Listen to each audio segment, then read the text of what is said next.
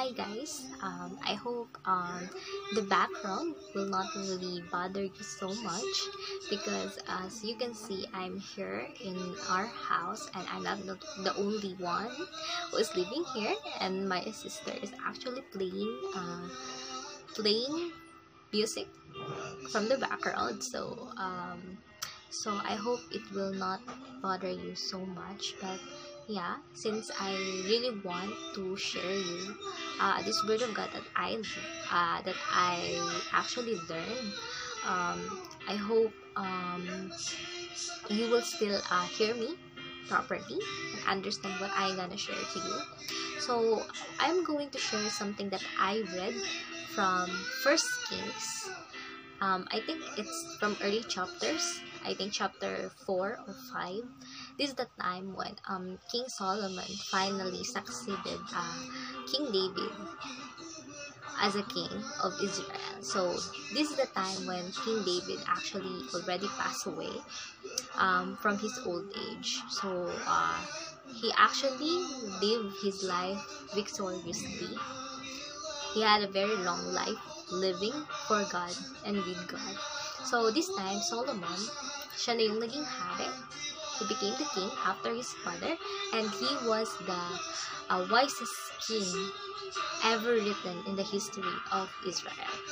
So why King Solomon became wise? Well, King Solomon actually, instead of asking for richness or wealth, asking for love life, or asking for anything, any material things that a man ever desire in their life, King Solomon instead asked for wisdom. And true enough, God granted him wisdom. At the same time, because God actually became happy to the pureness of heart of King Solomon that time, he even gave everything, even the things that Solomon didn't ask for. So, going back to the story, in chapter 5 of First Kings, this is the time when Israel is actually peaceful. Sobrang payapa ng time na to during Solomon's reign. And because of that, Solomon said that he wants to finally build the temple of the Lord. So what is the moral lesson of this story? Well, the moral lesson of the story is every time that we are experiencing peace in our life, ang dapat pala nating unang naaalala is God. We should always build God's temple every time that we are experiencing peace in our life. So, sa New Covenant faith, in the New Covenant faith, God's temple is actually our body. Okay? God's temple is actually our body. So, what does it mean of building the temple of God in the New Covenant faith? Well, building the temple of God in the New Covenant faith only means strengthening our relationship with the Lord. So, ngayon po mga kapatid, every time sa atin, pangkaraniwang tao, we are always asking for God to give us peace in our lifetime. Peace na kung saan we will no longer have problems about money. We will no longer have problems about calamity.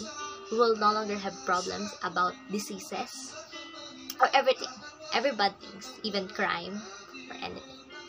So, natural, as a human being, nature natin yan. We don't want to have problems.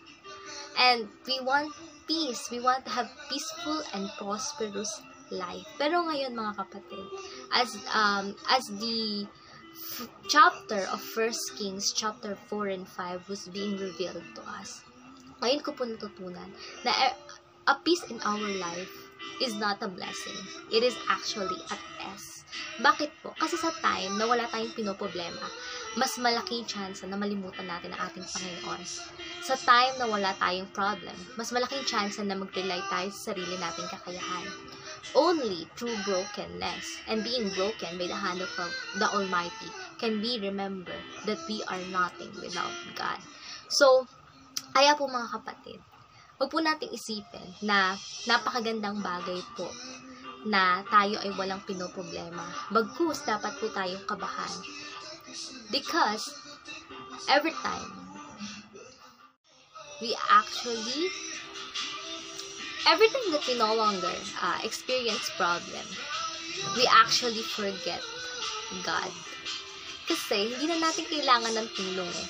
Kung mapapansin niyo po mga kapatid, every time that we have problems, every time that we feel like we can no longer do something about our situation, ito po yung time that we are actually looking up to God and asking for help.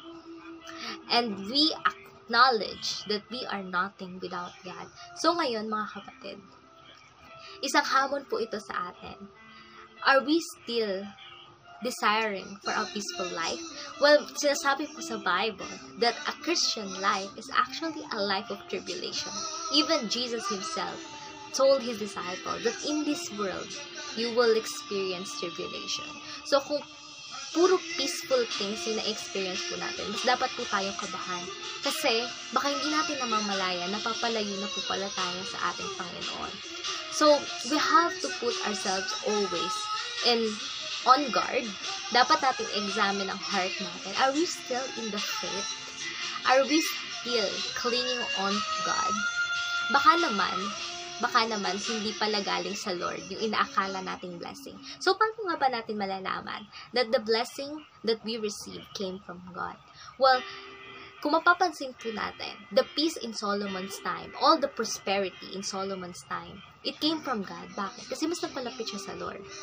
At paano natin malalaman mas napalapit siya sa Lord? Because mas inuna ni Solomon na i-build yung temple ng Lord. Though we know that in later life of Solomon, napalayo siya, napaiwalay siya sa ating Panginoon. Well, it's because Solomon fall from faith because he married many pagan women, which is something na specifically winarningan siya ng ating Panginoon na huwag siyang mag-aasawa ng iba't ibang lahi. Kasi, ito, mapapalayo siya sa pananampalataya sa ating Panginoon. At dahil doon, yung bagay na yun ay hindi pinakinggan at hindi sineryoso ni Solomon. So, he fall away from faith. But later on in his life, natuto siya sa pagkakamali niya. That's why naisulat niya yung book of Ecclesiastes. Well, pero going back dito sa early life or early time ng reign ni Solomon, malalaman natin na palapit siya sa ating Panginoon because he built God's temple. So, yun po yun. Malalaman natin na ang isang bagay ay blessing if mapapalapit tayo sa ating Panginoon. So, what if hindi tayo napalapit sa Lord? Well, ibig sabihin, hindi po kalooban ng Lord yung magandang bagay na nangyari sa atin. Probably, we are the one who decide to achieve that thing. Pero hindi naman yun yung bagay na sinasabi ng ating Panginoon na dapat nating atupagin at i-pursue. So, we have to know what is our pursuit. Is our pursuit still glorifying the Lord? Well, kailangan po nating suriin yan, mga kapatid. Kung napapalayo na po tayo sa ating Panginoon, then it's not the will of God. So, we have to get back on track. We have to go back dun sa kalooban ng ating Panginoon. Hanggat may maisasalvage pa po tayo sa ating pananampalataya, even as small as a mustard seed, well, let's preserve it. At mas pag-ibayuhin pa natin ang pagpapalago sa pananampalataya na yan. So, mga kapatid, this is my last word from you all, that not all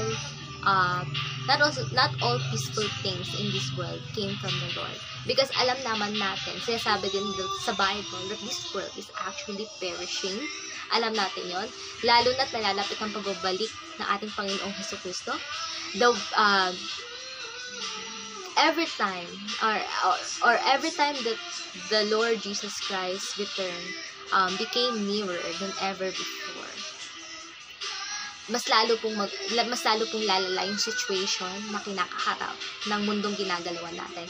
This fallen, sinful world will actually be destroyed by the Lord.